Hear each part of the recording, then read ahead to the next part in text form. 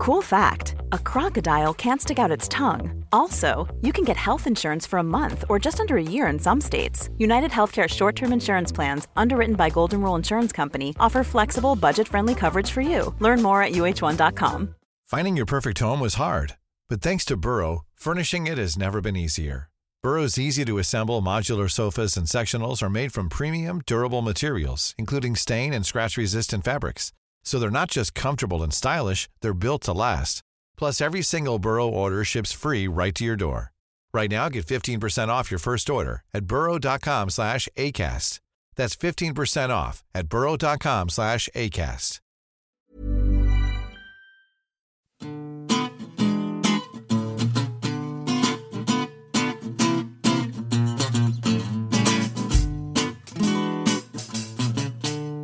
I'm Alva. I'm Anoush. And I'm Stephen. And you're listening to the New Statesman podcast. On today's episode, we discuss the planned easing of restrictions over Christmas, and you ask us about the Grenfell inquiry.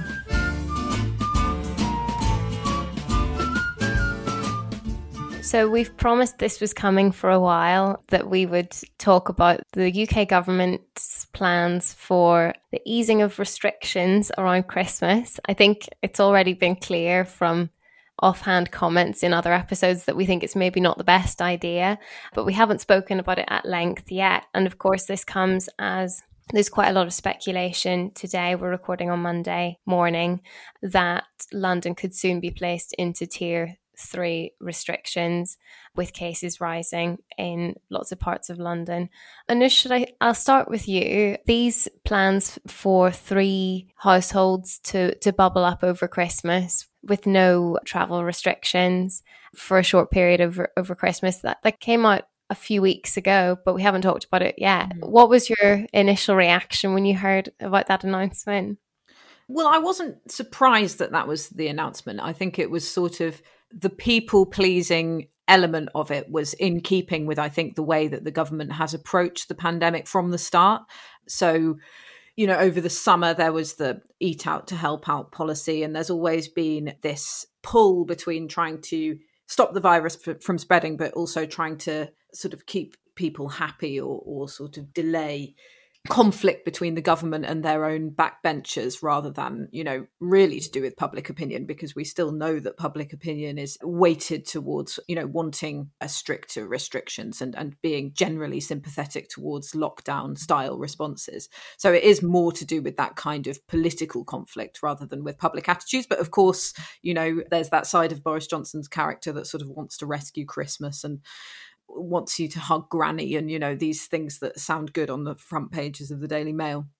So I wasn't very surprised that was the response, but it was interesting because, so many of the voices, including ministers and government scientists, have been extremely reluctant to sort of encourage it, haven't they? And they kind of rode back on it basically in the same breath as announcing it. So we know that it's probably not the best idea in terms of controlling the virus. And as well as that, it's acting as a barrier to sensible policies. So now that we have cases and hospitalizations rising rapidly in London, and it's expected that London is going to go into Tier 3 restrictions, and actually probably by the time many of our listeners are listening to this, what I'm saying might be out of date. But one of the things that may have been holding the government back from doing that is it just doesn't really make very much sense to go into stricter restrictions, only for them to be lifted completely for 3 households, being together for a few days the week after next. So it's just, that doesn't really make very much sense. So I can see why there's been that toing and froing over whether to change what's going on in London.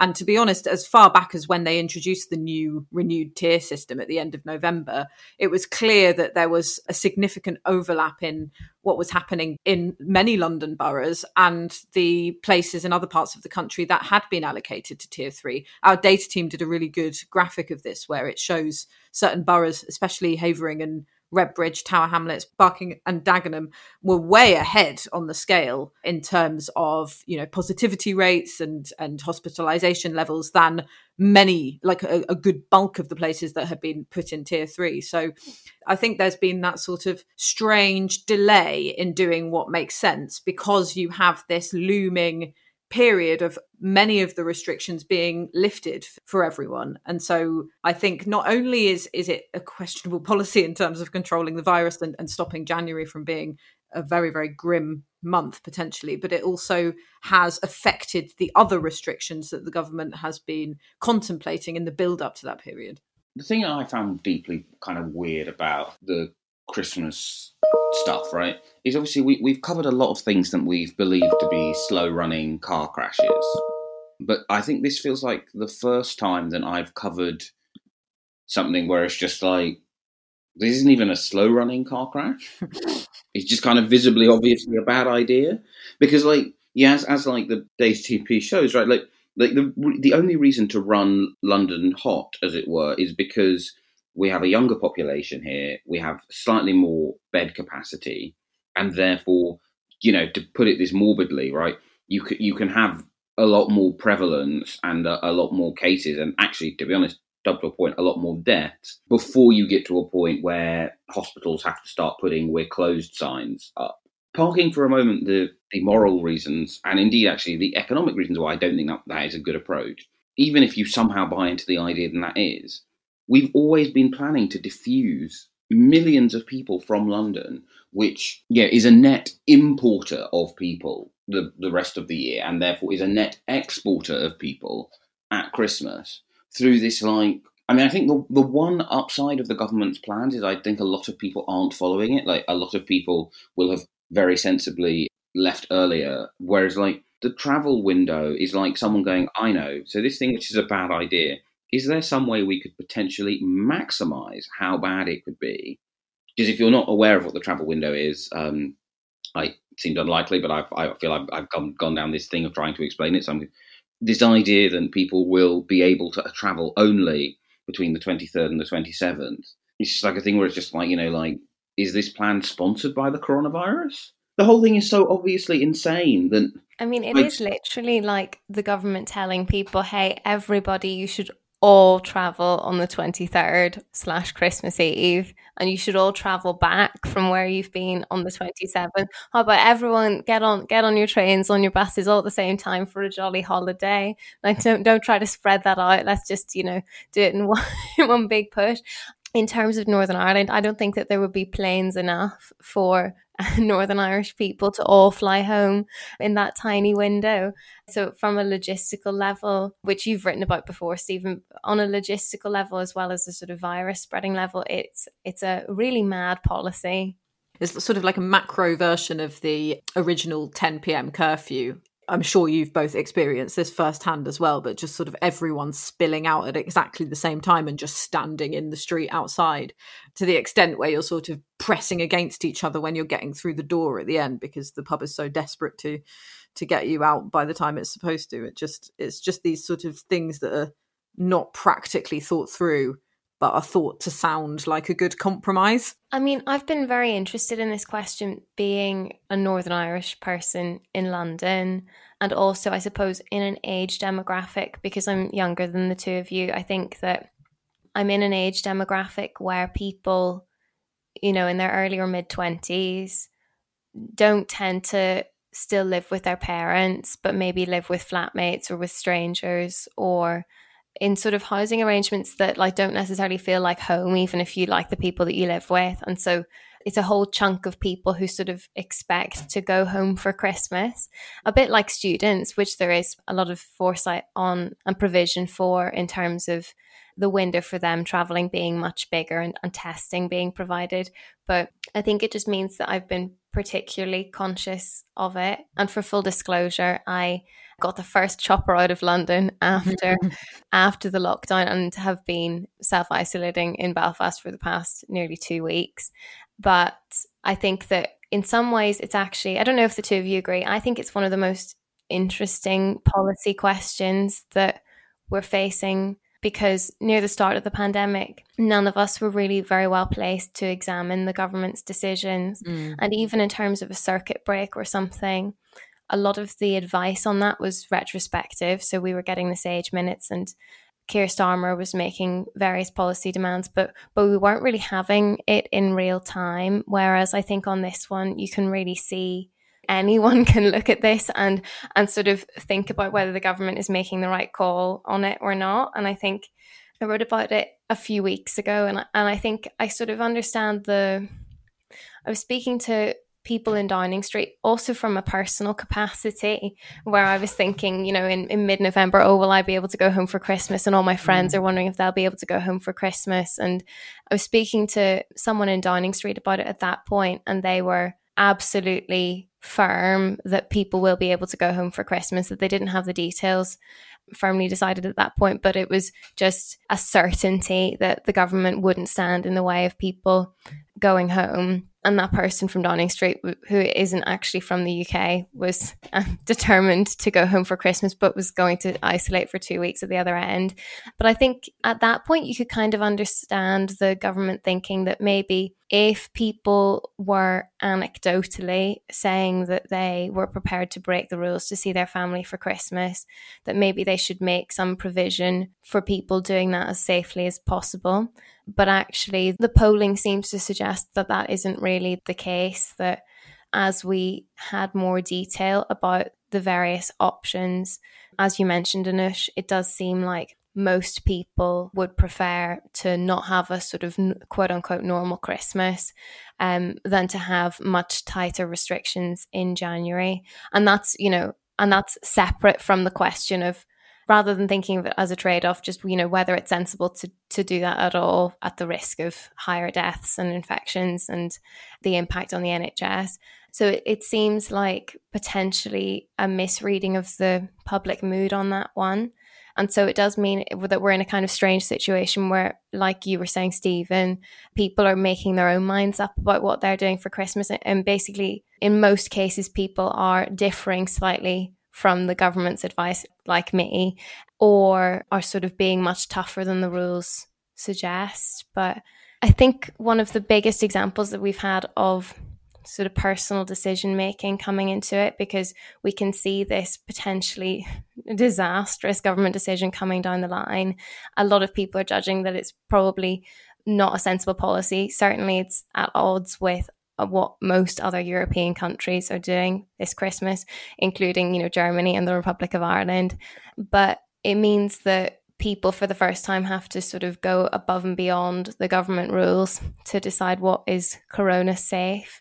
And in that way, I think that, I suppose there are two things on it. I suppose firstly that it's just another area where the sort of the privilege divides of coronavirus are really in evidence, because I'm certainly very aware that I've been able to still work from home and self-isolate for 2 weeks. And I think that lots of people who are still planning on seeing their families over Christmas time plan on self-isolating for 2 weeks before they do so. But that is just an option not available to lots of people who keep the economy running, working in supermarkets or delivery jobs or taxi drivers, or just so many people don't have that option available to them. What I think the Christmas thing sums up is like the government's inability / unwillingness to acknowledge that the coronavirus is not fair, perhaps because once you've acknowledged the reasons why the coronavirus is not fair, then it has implications for the rest of your governing agenda, right? In the most COVID-safe thing for people to do, if they were going to celebrate Christmas in a semi-normal way, is to have left the second the national lockdown ended. Obviously, that is not an option. Yeah, like just the thing that I found slightly surreal about this whole experience is, before I worked in journalism, I worked in retail. I was talking with a friend of mine from those days who still works in the book trade about, I was like, how's it been? How are people going in? And they were like, it's actually all right, because like lots of people want to support. They work in India now. Lots of people want to support the shop. So, but we were talking about the Christmas thing, and like there are no circumstances when I obviously sound different because I'm also from this city, but there are no circumstances in which I would have gone home having like been at the epicenter of a super spreading event, i.e. being in a shop that had been open doing its Christmas trade for the however many weeks before. Now, of course, there are no circumstances in which I would go home because I am, lucky enough not to live alone or with strangers. And although I am starting to grow slightly tired of the wallpaper in this flat, it doesn't feel to me like there is in terms of like the kind of mental health, social responsibility. But like, if the government thinking was people are going to do it anyway, then they should have actively encouraged and cajoled businesses. I mean, God knows they did a lot of this encouraging and cajoling for people to return to offices, to say, look, if logistically your employees can work from home, you should be encouraging them to transition gradually over the Christmas period, right? Which was the safest way for people to do something, kind of normal, which obviously does create unfairnesses. But yeah, it's this weirdness where we've entered this stage where the Conservative government has decided that the one time that these unfairnesses of market outcomes and birth are so iniquitous and you have to rewrite public policy in order to equalise those outcomes is when doing so has literally deadly consequences. I mean, the whole thing is ridiculous. And it comes back to the original sin, I think, of the coronavirus laws, which is, kind of this refusal to not, instead of go socialise with due care and attention, don't socialise.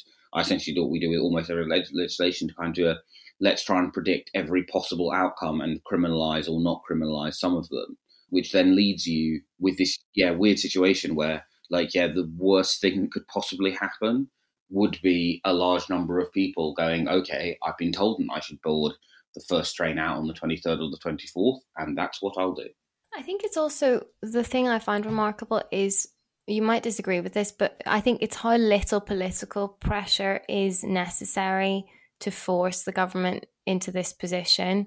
I mean, we know that there are lots of people on the government's backbenches who have increasing concerns about the tiered system and about restrictions in general, and who would be fiercely opposed to cancelling Christmas as it would be seen. And certainly there would be large parts of the media that would also strongly object.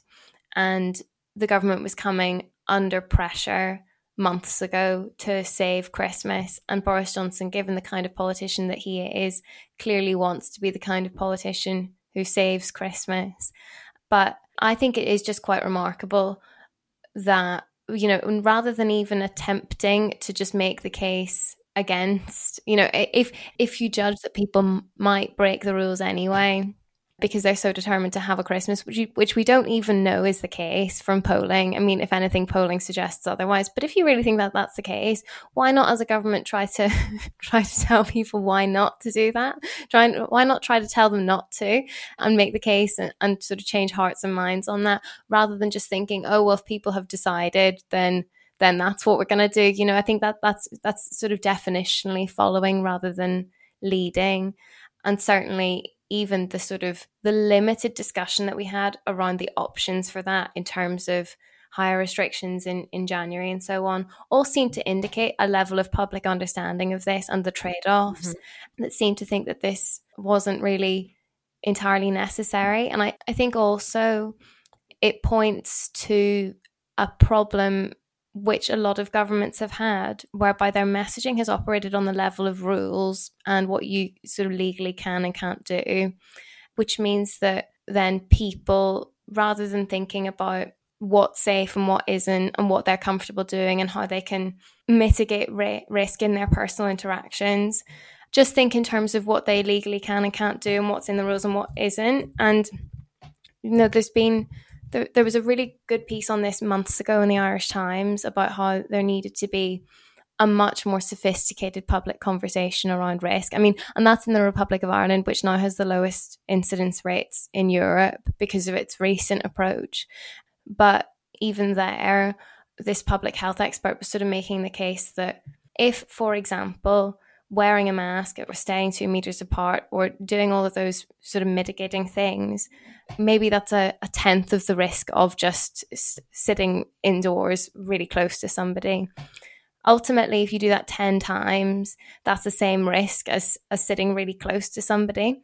And so rather than thinking about safe or unsafe in terms of, sitting apart with a mask on, safe, sitting close with no mask, unsafe, people need to sort of be thinking about risk in the round and about reducing their social contacts in the round and so on. And so making their interactions safer, but also thinking in terms of how the safest thing is to be having fewer of those interactions. There were lots of other examples in the piece about sort of the discussions we needed to be having around behaviour, and we just haven't really been having those.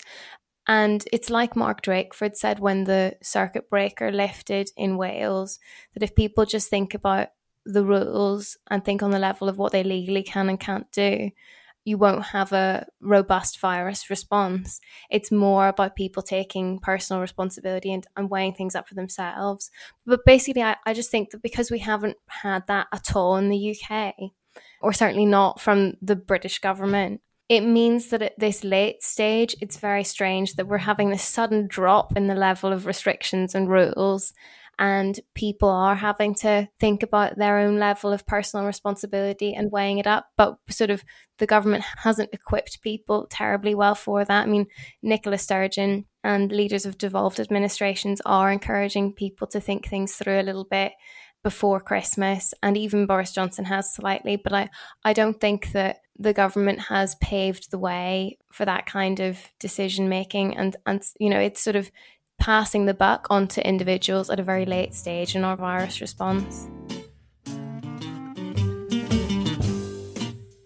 If you've been enjoying our podcast and want to find out more about what we think, and some of our colleagues too, then why not subscribe to The New Statesman? You can get 12 weeks for £12. Go to newstatesman.com/subscribe12.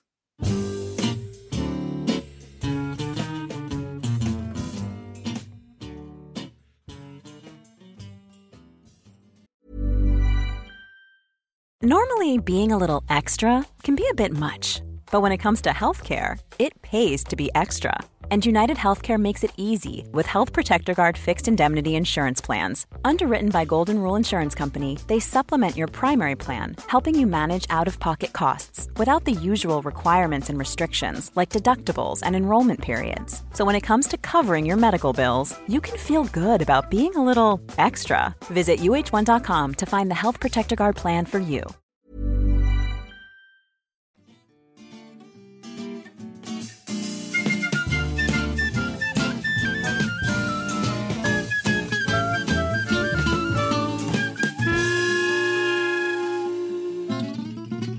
And now it's time for a section we like to call You Ask Us. We've had a concisely worded question this week, simply Grenfell inquiry ? Which is well timed because Anoosh, you've written a brilliant piece about the outcome of the Grenfell Tower inquiry. Can you just sort of tell us about the key findings of the Grenfell inquiry so far, and what your piece discusses? Sure. Okay. Well, I think the questions formulation from our You Ask Us questionnaire is quite telling in itself, because it sort of shows that people don't really know what to ask about it, and that's revealing of how it's sort of been chugging along under the radar, particularly in a year like this. So at the moment we're in module 2 of phase 2 of the Grenfell inquiry. So phase 1 was done in 2018. And the findings came out from that phase in 2019, in October. And that was about the events on the night. So it was very much focused on the emergency service response, on sort of the building's layout and landlords' responsibilities, central government responsibilities. And there were 46 recommendations from that part of the inquiry that have been recommended. And Boris Johnson has agreed in principle to institute all of those recommendations, but so far the going's been slow. I think just 4 out of the 46 have been implemented in full, and all of those are to do with what emergency services can do differently. And I think you both might remember there was a fire safety bill in Parliament in September, and actually Conservative MPs voted against an amendment which was seeking to legislate for some of the recommendations. So, for example, sharing the design of a building with the local fire service, carrying out regular inspections on flat doors and lifts and other parts of the building, and ensuring that there were evacuation plans for residents. Those things haven't been tacked onto the fire safety bill yet. So the process of implementing those original recommendations from the first phase of the inquiry has been quite slow going. And then we've had the beginning of phase 2, which has been this year, and that's gone completely, I'd say, under the radar. I mean, there are places covering the events, but of course, coronavirus and also the latest Brexit countdown have drowned out some of the findings. And to be honest, the findings in this part of the inquiry, which focuses on the materials used on the refurbishment of Grenfell Tower and how they were tested, how they were approved and advertised and sold and ended up being part of the refurbishment project, this part has probably revealed the most shocking things so far. So essentially, the manufacturer of the cladding and the two manufacturers of the insulation on the exterior of the building for its refurbishment, all of those materials have been under question for how valid the fire safety tests were on those materials and how they were marketed to the people working on the refurbishment. So that's the main thing. And that doesn't maybe sound particularly sexy, but it basically means that we have all of these internal emails from these companies that were manufacturing these products, essentially acknowledging that some of the marketing materials were manipulated.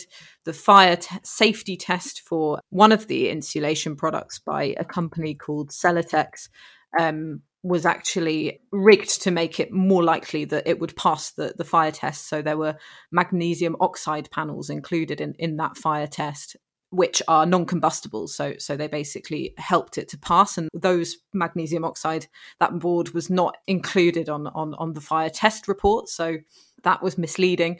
And there's been some amazing testimony from people who worked there. So a guy who was 22 at the time in his first job, he said that he was being made to lie for commercial gain.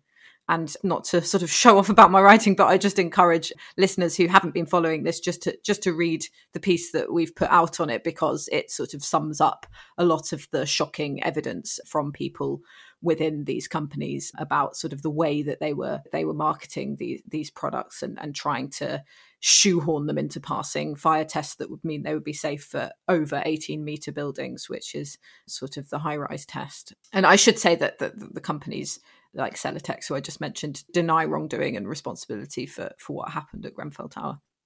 It is a fantastic piece, and I would strongly urge everyone to read. It's obviously, health warning, will make you very angry. And so I've been following the hearings as and when I can, because even though, well, it's in this slightly weird stage where at the moment it's your beat and it will continue to be your beat, but I've known that it will swing back into mine at some point. Yeah. And I must say, I would urge readers, you don't have to, people shouldn't feel that they have to come up with an actual question. If there's just a topic they would like, something question mark is quite a nice jumping off point. One of the things which has made it harder for it to sort of have as much kind of currency is that precisely then it's at its kind of most legally difficult stage. Mm-hmm. I find it hard to imagine, from having listened in, and I think anyone who reads your piece in it will find it hard to imagine, that at the end of this process, at least one company will not have a situation where the report then goes, this was akin to corporate manslaughter. I find it hard to see, from having listened in on many of the hearings, how the kind of unofficial final phase of this report will be various residents and other organisations suing various organisations for what happened. And I just find it very hard to conceive of a situation, just based on what we've heard already, where those cases won't be successful. And of course, as everyone will have seen, like the second that someone like loses a court case on this kind of thing, and then suddenly like a bunch of people are like, oh, well, now we can say this thing and we've wanted to say for a while. Yeah. To me, the thing which continues to newly shock me every single time, despite the fact it's not, I mean, maybe it is new, but it's not new, I think, if you've been following this story at all, is that in your mind, you hear the word fire safety test and you kind of assume that at some point someone who does not work for a company turns up, with some matches and some gasoline and tries to set it on fire. And I think like that's kind of the important kind of the thing I think that I hope will be politically advocated for afterwards.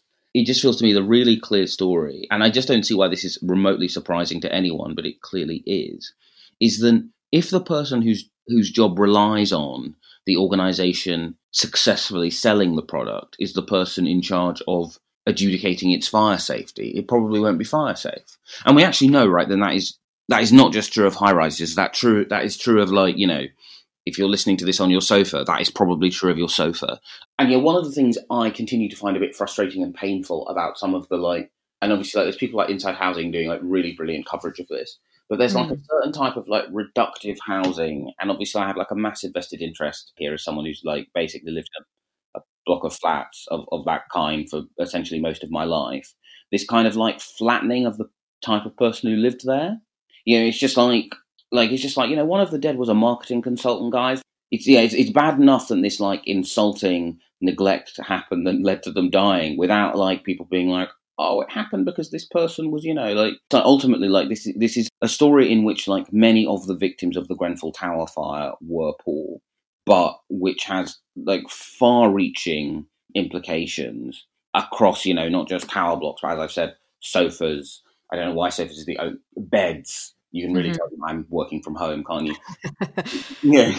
My partner's music stand, actually that probably is fireproof, it's made of metal. It's such a huge hammer blow to this kind of like, oh, I'm sure corporations can police themselves. Why do we need the state to do this type of regulation? Because like Godoy, it turns out to be like lethal and dangerous to make people responsible for marking their own homework.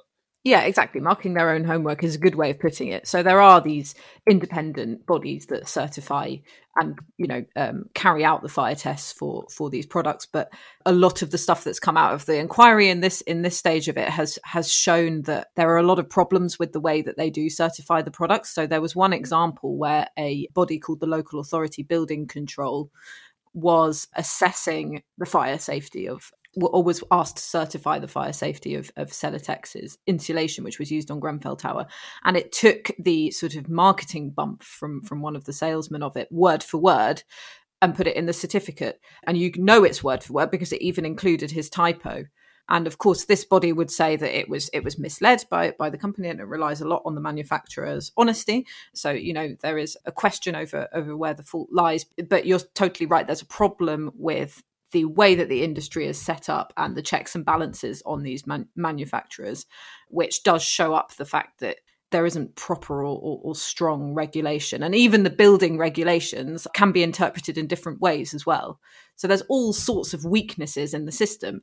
And like you say, Stephen, it really, really does matter to everyone. This isn't just a case of corporations trying to extract as much wealth out of a poor area or one tower block where lots of people lived who might not have as much cultural cachet as people who own their own houses or whatever. Like you say, there was a diverse picture of people living in that building. And also the government is planning on building back better, isn't it? It's planning on infrastructure projects, house building. It wants to loosen planning regulations so that it can accelerate house building. It wants to do green refurbishments on housing. How on earth can it do all of these things unless the findings from this inquiry, whatever they will be, are taken seriously? And also, all of these plans that the government has for building affect everyone. And if we don't have a safe system for it, then everyone should care about this. And it's not just one story about one fire that happened on one night.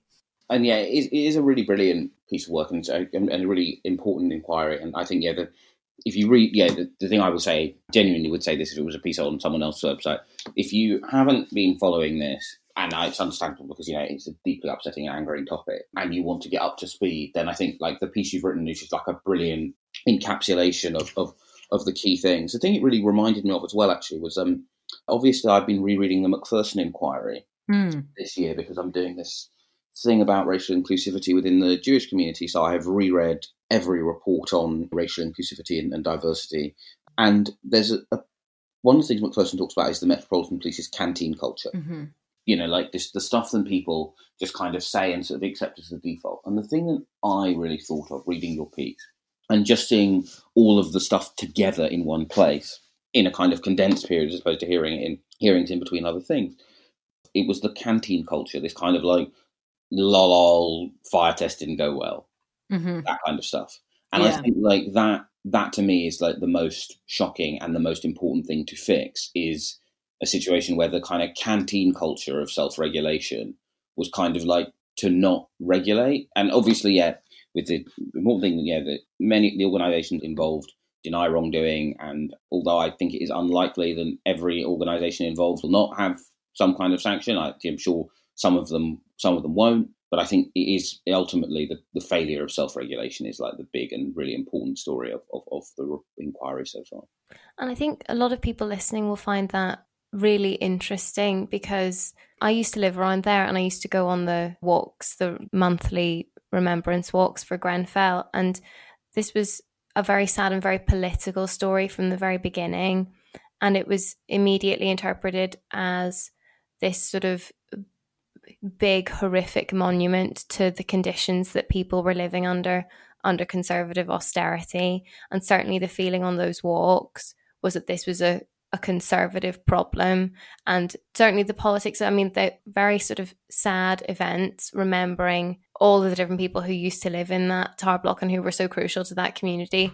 But there's a definite political underpinning and a political interpretation of that event, as well as you say, systemic mismanagement and systemic failures. And certainly the widespread interpretation is that it's also a story of systemic racism or institutional racism.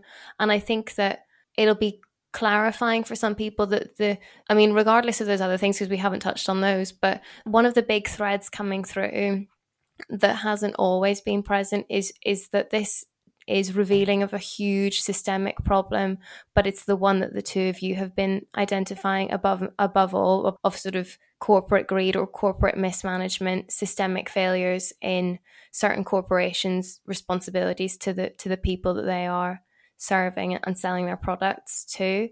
And I mean, Grenfell will just loom large as one of these huge, very symbolic moments of the 2010s.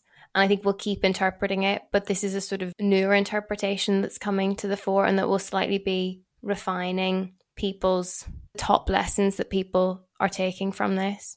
There's that focus on profit making, but then of course there's the austerity is a big part of the story. So why did they swap out zinc panels for aluminium composite panels to save £300,000 on this refurbishment? You know, so that there are aspects of it where money saving was put above safety, where you wonder where that comes from. And of course it's because there's not as much money in local authorities as there used to be. So austerity is definitely part of the story. Yeah, and I say someone who has found a lot of the, I would say, quite glib commentary about Grenfell quite upsetting, to be honest, because because I just think it's incredibly revealing, these people who are basically what they're going is people who live in council houses, we all know about them, they're all black and poor. Congratulations, you've certainly revealed something about politics. But actually, the underlying story of that we're seeing in the inquiry, and actually I think was actually fairly clear from, if you read the blogs of the Tenant Resident Association, if you look at it right from the off, was a failure of regulation of the kind of whether you want to call it the Thatcherite model or the neoliberal model. But actually the central thing is the kind of peeling back of state regulation. And as Anoush says, right, austerity is part of the story of why other councils are in. So one of the things we've kind of been lucky, there is no reason why we haven't had a Grenfell Tower style situation in student housing, much of which has got this kind of the same sort of polyethylene cladding that may be problematic on it. The only reason that hasn't happened is luck. And in all of those near misses, austerity is a much bigger part of the story, right? Why is it that new housing developers and local councils and universities have a pile and high, sell them cheap approach to student accommodation? Well, it's because they've had huge cuts to their direct grants and they're desperately looking to find and make money elsewhere. In some ways, Kensington Council is such a weird situation because they weren't cash-strapped.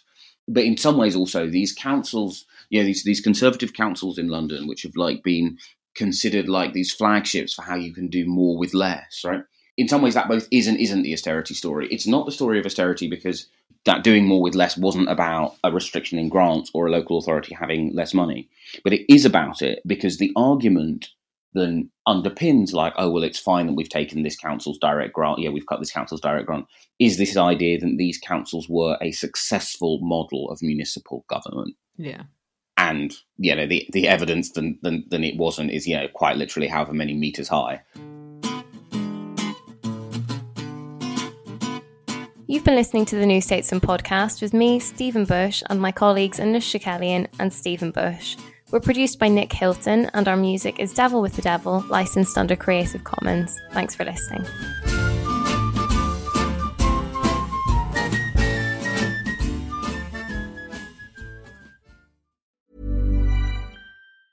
Tired of ads barging into your favorite news podcasts? Good news. Ad-free listening is available on Amazon Music for all the music plus top podcasts included with your Prime membership. Stay up to date on everything newsworthy by downloading the Amazon Music app for free or go to amazon.com/news ad free. That's amazon.com/news ad free to catch up on the latest episodes without the ads. There is this big space of ungoverned disorder where nothing is being done and we're just kind of holding up our hands and going, well, don't know what we could do.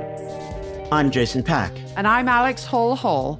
And we're the hosts of Disorder, a brand new podcast from Goalhanger, where we'll be connecting the dots using our own experiences, as well as talking to people at the forefront of global affairs. all seeking to work out, why are the world powers no longer coordinating as they once did? The trouble is the United States, but also some European societies, are so divided. How did we get here? The modern version of the culture war, in which the fight that matters is not the real one. It's about winning certain kinds of arguments online. What can we do to fix it? How do you repair disorder? It's by becoming a community. Search Disorder wherever you get your podcasts.